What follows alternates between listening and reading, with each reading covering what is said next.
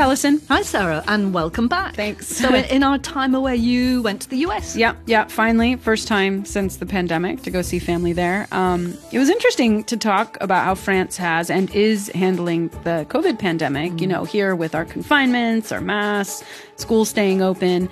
I mean, it's been a bit different in the U.S. and various parts of the U.S. Every country, of course, has dealt with this differently, and everyone's kind of gotten used to a certain way of doing things. Yeah, so is one thing better than the other? Well, I mean, I think that we're perhaps managing things better here, but then you also realize that what works here in France wouldn't work in the United States. These cultural differences make it so that we'll accept a lot more being imposed on by authorities. And while that makes things easier, day to day. Like health passes and things like that. Yeah, exactly. I mean, Americans just wouldn't accept it. I mean, especially these days. So there you go. You ended up going to the UK. Yeah, I went home, an awful lot of hoops, admin to get there. Oh, gosh. Yeah, testing. Testing, loads of stuff to fill in online and bit of a pain. But I have to say it was a good visit. Yeah. And the important thing was to go. Yeah, for sure. Anyway, in the last programme, you told me, Sarah, that you hoped to live until you were 120. Yep, that shocked you. Yeah, it did shock me. I'm still reeling, actually. But it's true, we're all living longer, aren't we? In the developing world, at least, thanks to better diet and medical progress. But with old age often comes dementia. You start forgetting things, you get confused. The most common form of dementia now is Alzheimer's, an illness that affects around 200,000 people every year in France. Yeah, and you end up becoming kind of dependent, nearly completely dependent on others. You're unaware of time and place, and you often get depressed. Yeah, it's very tough on the carers too, of course, especially if they're family members. People suffering from Alzheimer's often won't even recognise you in the end. Yeah. Now, the symptoms of Alzheimer's, things like anxiety, depression and insomnia are often treated with medication. But for the moment, there is still no cure for the illness itself. So you're not going to recover from it? No, you're not going to get better. So France, like many other countries with ageing populations, has got to find ways of coping with this growing population. And filling up traditional old people's homes isn't really the answer. Yeah, the first COVID lockdown last year showed really some major problems in these facilities here in France, and definitely made worse with Alzheimer's. Yeah, sometimes people were literally locked up in their rooms. It was essentially for their own safety so that they wouldn't get infected with COVID. But, they couldn't see their families. And of course, with the most advanced cases, they just had no idea what was going on. Why was this happening? And that just added to the anguish. Now, there are some specialised units in France within nursing homes which are using some different therapies, animal therapy, music, art, essentially to stimulate the senses and to give a sense of reassurance. But one place in France, in the Landes region, south of Bordeaux, has gone much further in this field. They've actually created a village, essentially, where 120 people suffering from Alzheimer's can live as far as possible the kind of life that they used to have before they got ill. So they're given a lot of freedom to roam, more social contact, and they receive far fewer drugs. Last week I went to visit this unique project, and I've tried to give you a sense of the atmosphere there because it really is rather special. So like many a French village, there's a main square here at the Alzheimer's village. It's got a fountain. And around the square, under the arches, there's a library, a cafe-restaurant, a hairdresser's and a little supermarket. Everything's designed to help residents carry on having as much of their pre-Alzheimer's life as possible.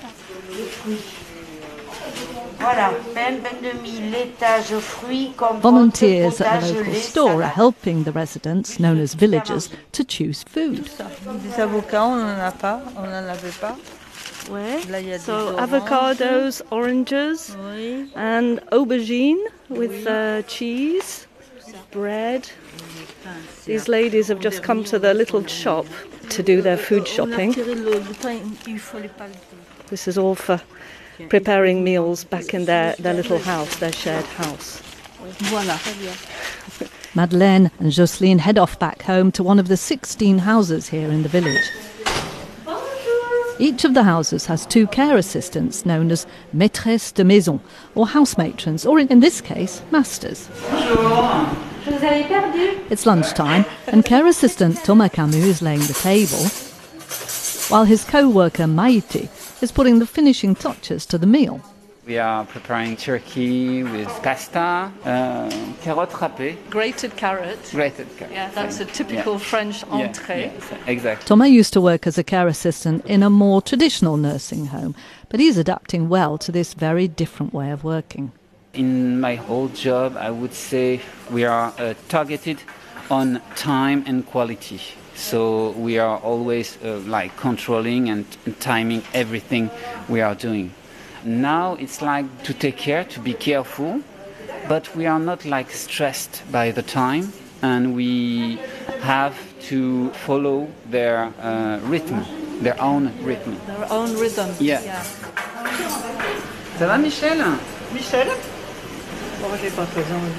So she was just saying she's not very hungry. It's typical with this type of disease that the no. Yeah. Yeah, they often say no. Yeah. But and then she will eat. She's gonna eat. Okay. Yeah, like as normal. Yeah. That's why I tell you it's more peaceful here, and we follow them because so it's time to eat, and you eat, and they say no, and it's kind of traumatic. Yeah, that creates stress. Yeah, stress and stuff. And not here. It's not the philosophy here. This is a gated community, but villagers have a 5-hectare park in which to ramble whenever they feel like it, so it feels very open. Residents do get lost, but with 120 members of staff and 40 volunteers, there'll always be someone on hand to put them back on track, says village director Pascal Lasserre. On accepte ce risque-là, ça veut dire que, oui, on le voit. We accept the risk. If we see someone stop on a path looking lost, well, staff members or volunteers or family or other villagers, someone will always stop and ask what they're doing and say, OK, let's go together to the village square or whatever. You chat with a person who is sort of blocked because they lost their bearings and they feel secure again. No two houses are identical, but there are landmarks to help residents find their way around. The village is organised into 4 colour-coded areas or neighbourhoods. To encourage as much social interaction as possible, the villagers are kept busy, if they want to be. There are lots of activities that value their life skills and make them feel useful. Music, cooking, art and gardening.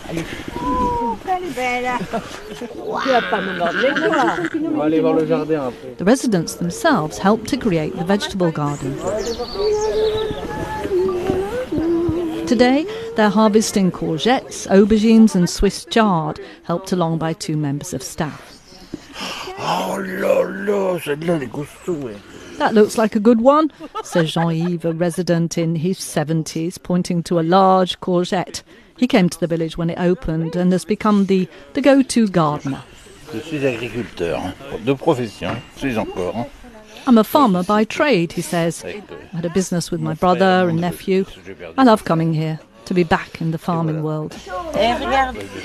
Look, Yves, shouts Marie-Christiane, a sprightly 84-year-old, pointing to an aubergine, which she finds a bit prickly. It turns out Marie-Christiane speaks some English, having gone to boarding school for a year in the UK when she was a teenager, a long time ago. Though it's Spanish, the language that she's emotionally connected to, which keeps coming through. So we're walking across the bridge, over a pond. We often come here to give bread the fish. To feed the fish. Yeah. And are you happy here? Yes. Because I was in Lyon, sola. On your own? Mira m'a dit, Mama, no, you can't stay alone. Your daughter? Yeah. She didn't want you to stay on your own anymore. There is a village, and you are going there. We know. So you said okay. Okay. What do you like doing the most in the village? What do you enjoy? I enjoy everything. I know I am at the end of my life. Yeah. I have to live. Oui. Yeah. So I take the things comme elles viennent. You take life as it comes. Yes.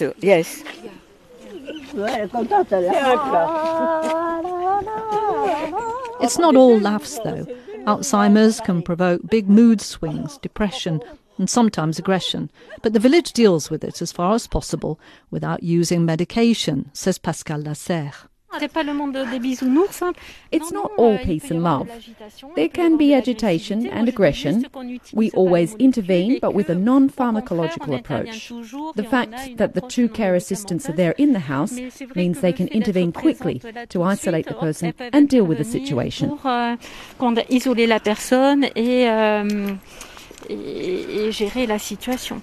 Sometimes people pack their bags and want to leave, and again the village has an innovative approach to reducing that person's anxiety. Here in the library there's a bright green wooden train carriage complete with leather seats and what looks like a window inside, but which is in fact a TV screen. Residents are given a train ticket and mount into the carriage with their luggage. Nathalie Bonnet, the village's resident psychologist, then discreetly pushes on the remote control to activate the short film during which the passenger seemingly travels through nearby pine forests.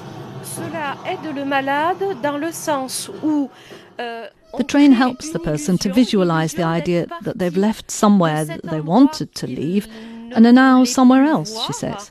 During the journey, we'll talk about what's making them anxious. We reassure the person and validate her emotions to soothe the anxiety. I remember one woman who hadn't slept for 24 hours and then fell asleep as soon as she got into the train and only woke up when we arrived in the station.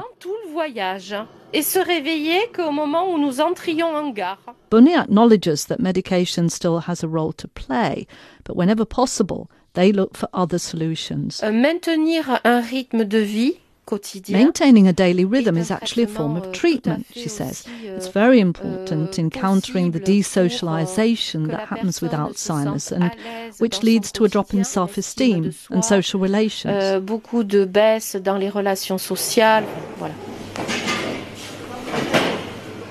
Jérôme, a tall, elegant 59-year-old, sits in the village cafe and stares out the window.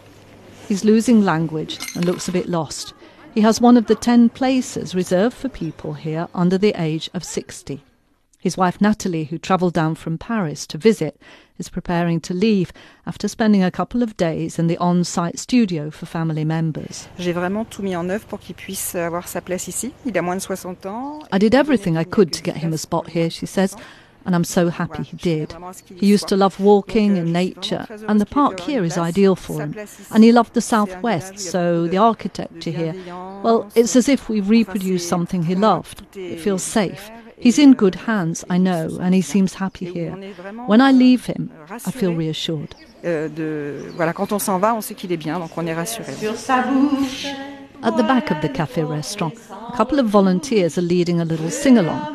Edith Piaf's La Vie en Rose. Claudine, one of the villagers, murmurs along. Il me prend dans ses bras, il me parle tout bas, je vois la vie en rose. When he takes me in his arms, I feel my heart beating. With her eyes closed, her hands crossed over her chest as if to feel that heartbeat, she smiles and looks content.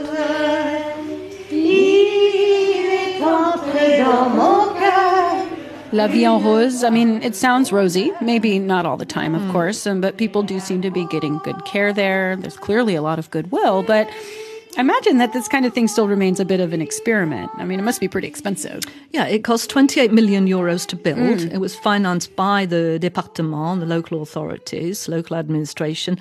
But maybe surprisingly, the running costs are in fact only very slightly higher than the average elderly people's home. It costs 65 euros a day per resident rather than the average of 58. So maybe this could become the norm across France? Some other local authorities are certainly interested, but a lot is going to depend on the results of the research, which is being carried out by scientists from Bordeaux University. They're evaluating the efficiency of this approach, for example, measuring whether in fact, this more holistic approach does indeed slow down the deterioration in residents' physical and mental capacities. And this research is what makes the village unique, in fact, because there's a similar project in the Netherlands which actually inspired this one, but the Dutch have never done any research on it. The first batch of results won't be available until around the summer of 2023, and then the final ones in 2025. In the meantime, the village has generated a lot of interest from abroad, but I was told it was mainly from private care homes who will be aiming at wealthy elderly people, whereas the French model is state-supported, and it wants to make this kind of innovative care available to everyone, regardless of income. So, a nice idea, all about equality of opportunity. Sure. Some residents pay as little as €300 a month, and and the maximum is around 2,000, which is still way under what you would be paying in a private elderly people's home. There are already 200 people on the waiting list, by the way. J'ai deux amours, mon pays et Paris. J'ai deux amours. I have two loves. This, of course, is Josephine Baker, the American performer who adopted France and who on November 30th will enter the Pantheon. The mausoleum for, as they say, France's great men. Indeed. And she'll be the sixth woman, the first black woman to enter the Pantheon. She was a performer, became the most successful American entertainer working in France in the 20s and 30s. She was also a heroine of the Resistance and a civil rights activist. Yeah. Born 6th of June, 1906 in St. Louis, Missouri. Josephine Baker dropped out of school at the age of 12. She ended up living on her own because her mom disapproved of her dreams of becoming a performer. She started out performing on the streets, eventually made her way to New York and vaudeville, chorus lines on Broadway. Doing blackface comedy at local clubs landed her an opportunity to tour in Paris. And she fell in love with the city, decided to move to France. And in 1926, she starred at the Folies Bergère, where she performed her famous Danse Sauvage. So this is the one where she was wearing only the skirt, made up of artificial bananas, and with a beaded necklace just scarcely covering her naked breasts. Yeah. I mean, very shocking. And it delighted, though, the audience. I mean, people loved her and her sort of limber, uninhibited way of dancing. She became a star and she toured all over Europe, but she never had the same success in the United States. After an unsuccessful tour on Broadway in 1936, she decided to renounce her U.S. citizenship and become French. Dites-nous, Joséphine, puisqu'on te revoit, charmante et divine. And then, of course, like everyone, she was impacted by the Second World War. Yeah. And she used her fame to help her adopted country. She provided information for the French intelligence agency. She was so well known that she could socialize with Germans at embassies or nightclubs, get close to Italians or Vichy bureaucrats and charm information out of them. A spy, a bit like France's very own Mata Hari. Yeah, we talked about on the show. Yeah. And as an entertainer, Josephine Baker had an excuse for moving around Europe, and so she carried information, sometimes apparently writing notes with invisible ink on her sheet music. After the war, she was awarded the Resistance Medal and the Croix de Guerre by the French military, and General Charles de Gaulle named her Legion of Honor. Yeah, and she returned to the stage, to the Folies Bergère, taking on more serious material. And she followed the growing civil rights movement in the United States, writing articles about segregation. On tours in the US, she refused to perform in front of segregated audiences. That's quite something. Yeah. In 1963, she attended the March on Washington. That's the famous gathering where Martin Luther King gave his famous I Have a Dream speech. Baker gave a 20-minute speech ahead of the official program, which, by the way, had no women giving keynote addresses. She wore her Free French uniform with her medals and her Legion of Honor. Oh, so not naked. No, she covered up. By this time, she was covering up. Definitely a different era. And she said, I've walked into the palaces of kings and queens and into the houses of presidents, but I could not walk into a hotel in America and get a cup of coffee. Nice. Yeah, and that made me mad, she said. And when Josephine opens her mouth, they hear it all over the world. So a performer, a resistance hero, a civil rights activist, but she was also a mother of sorts. She adopted 12 children. Yeah, from all over the world, and she called them her rainbow tribe. They lived with her in her chateau in the Dordogne. Kind of controversial. I mean, she had each of them raised in a different religion. She put them on display. People could visit them in the chateau. Kind of a proof of concept that everyone can live together happily. Anyway, so nice idea. Nice idea. Yeah, but maybe complicated as a kid. She died of a brain hemorrhage on April 12th, 1975, after a successful revival show, and more than 20,000 people attended the funeral. Her inclusion in the Pantheon next week will be a plaque because her body will remain where it's buried in Monaco. And for President Emmanuel Macron, Baker is the second woman that he's honoured at the Pantheon after the politician and Holocaust survivor Simone Veil, who was interred there in 2018. And Macron has talked about Baker as a symbol of reconciliation for France. Yeah, and of course, just a few months before the presidential election, everything he does is political, and promoting a black woman who started as a burlesque performer to France's ultimate resting place, well, I guess it says something. Les portes du pénitencier bientôt vont se fermer. Et c'est là que je finirai ma vie comme d'autres gars l'ont fini. Now I want to turn to translation. I mean, so much is translated here in France. Yeah, we've talked about translation and dubbing, Sarah, haven't we? For films and TV. Yeah, but also books. I mean, the French are huge consumers of translated works. It's not at all an invisible job here as it might be elsewhere. Translators often go on TV. You see their names prominently on book covers. Their work did come even more into the spotlight recently, though, around the issue of who was to translate Amanda Gorman. When day comes, we ask ourselves, where can we find light in this never-ending shade? Remember her, the 22-year-old African-American spoken word artist who presented this poem, The Hill We Climb, at Joe Biden's inauguration as U.S. president last year. Somehow we've weathered and witnessed a nation that isn't broken, but simply unfinished. We, the successors of a country and a time where a skinny black girl descended from slaves and raised by a single mother can dream of becoming president, only to find herself reciting for one. It made a statement, both the poem and who Gorman is, a young black woman having a prime spot at the inauguration of a U.S. president, coming amidst the Black Lives Matter movement. And there was controversy, wasn't there, when publishers here in Europe decided to translate that poem? Yeah, indeed. So Marie-Pierre Kakoma, known as Lous and Yakuza, is a 24-year-old Belgian-Congolese performer. She was hired for the French translation. No one reacted to that. But when the Dutch publisher announced that it had chosen an award-winning poet who's white to translate the poem, a journalist raised questions about why someone from the spoken word movement and unapologetically black was not chosen. The poet ended up deciding not to do it, and the Catalan translator, a white man, also dropped out. I don't think, like other, and particularly in France, that everyone can translate everything. I think that sometimes you have to consider other things than just the text. Thiphaine Samoyault is a literature professor here in Paris and a translator herself, and her most recent book is about translation. A lot of the controversy around Amanda Gorman's poem was about the identity of the translator. Why does it matter who's translating the words if the translation is good?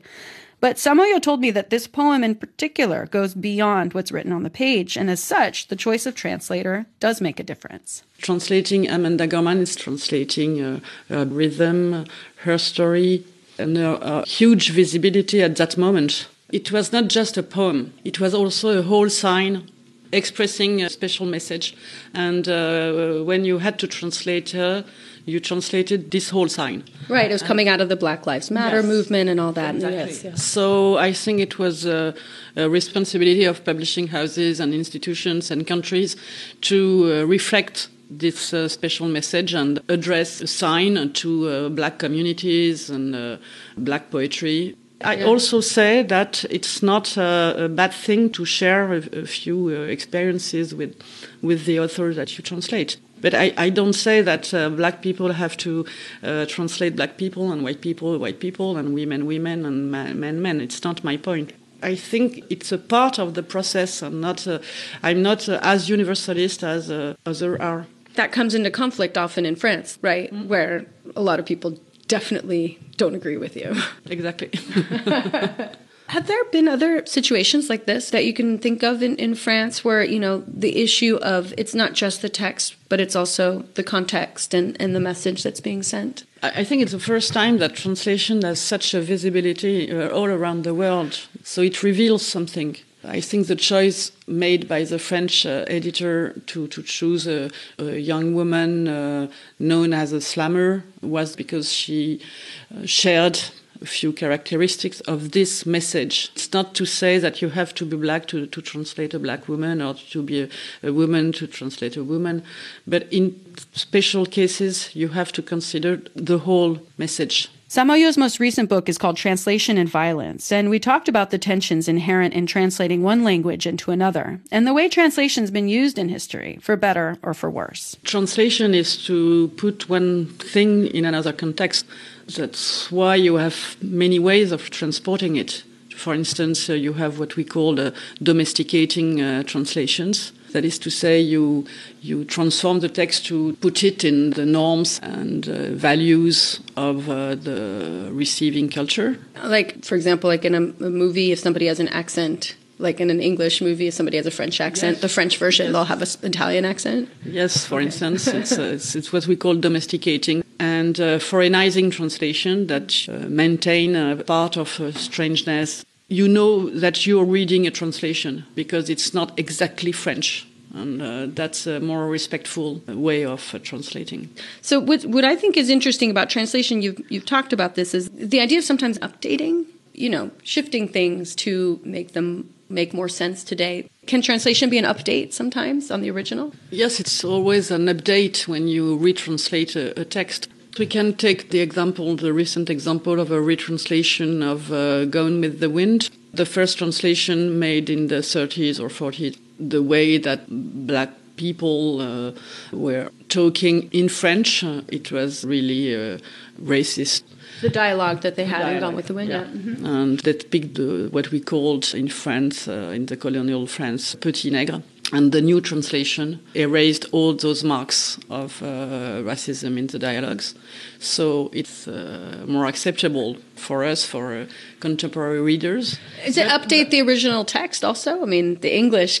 Yes, and in fact, the narration is still racist. Doesn't change everything.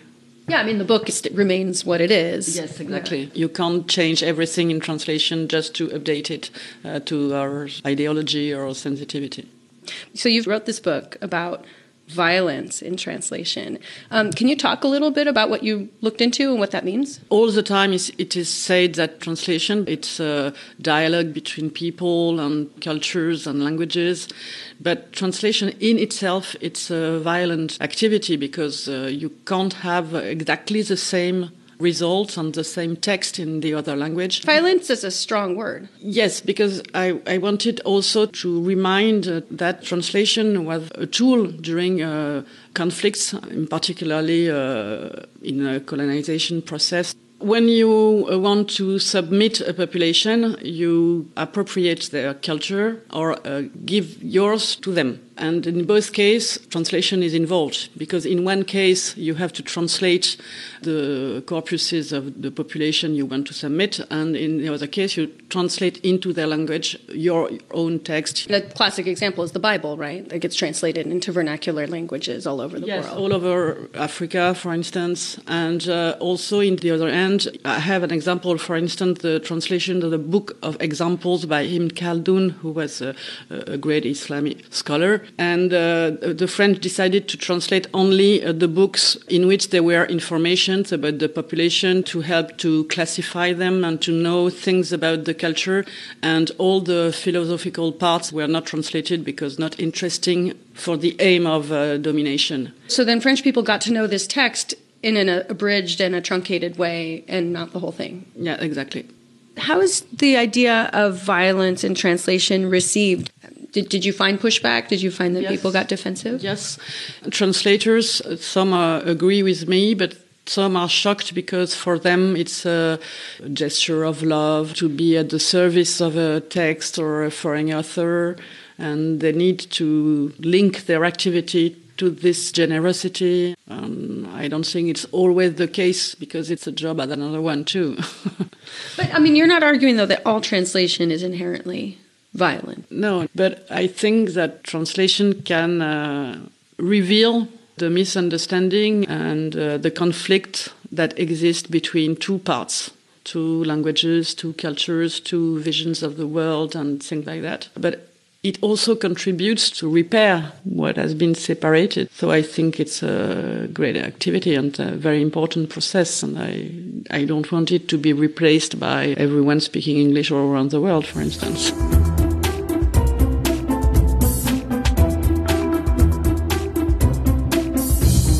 Well, that brings an end to this edition of Spotlight on France. The show is a production of Radio France International. You can send any comments or questions to spotlight.france@rfi.fr. Yeah, especially about translation. Yeah, don't hesitate. You can also find us on Instagram at Spotlight on France. You can find previous episodes at rfienglish.com or wherever you get your podcasts. And we'll be back on Thursday, December the 2nd. Bye-bye, Sarah. Bye, Alison.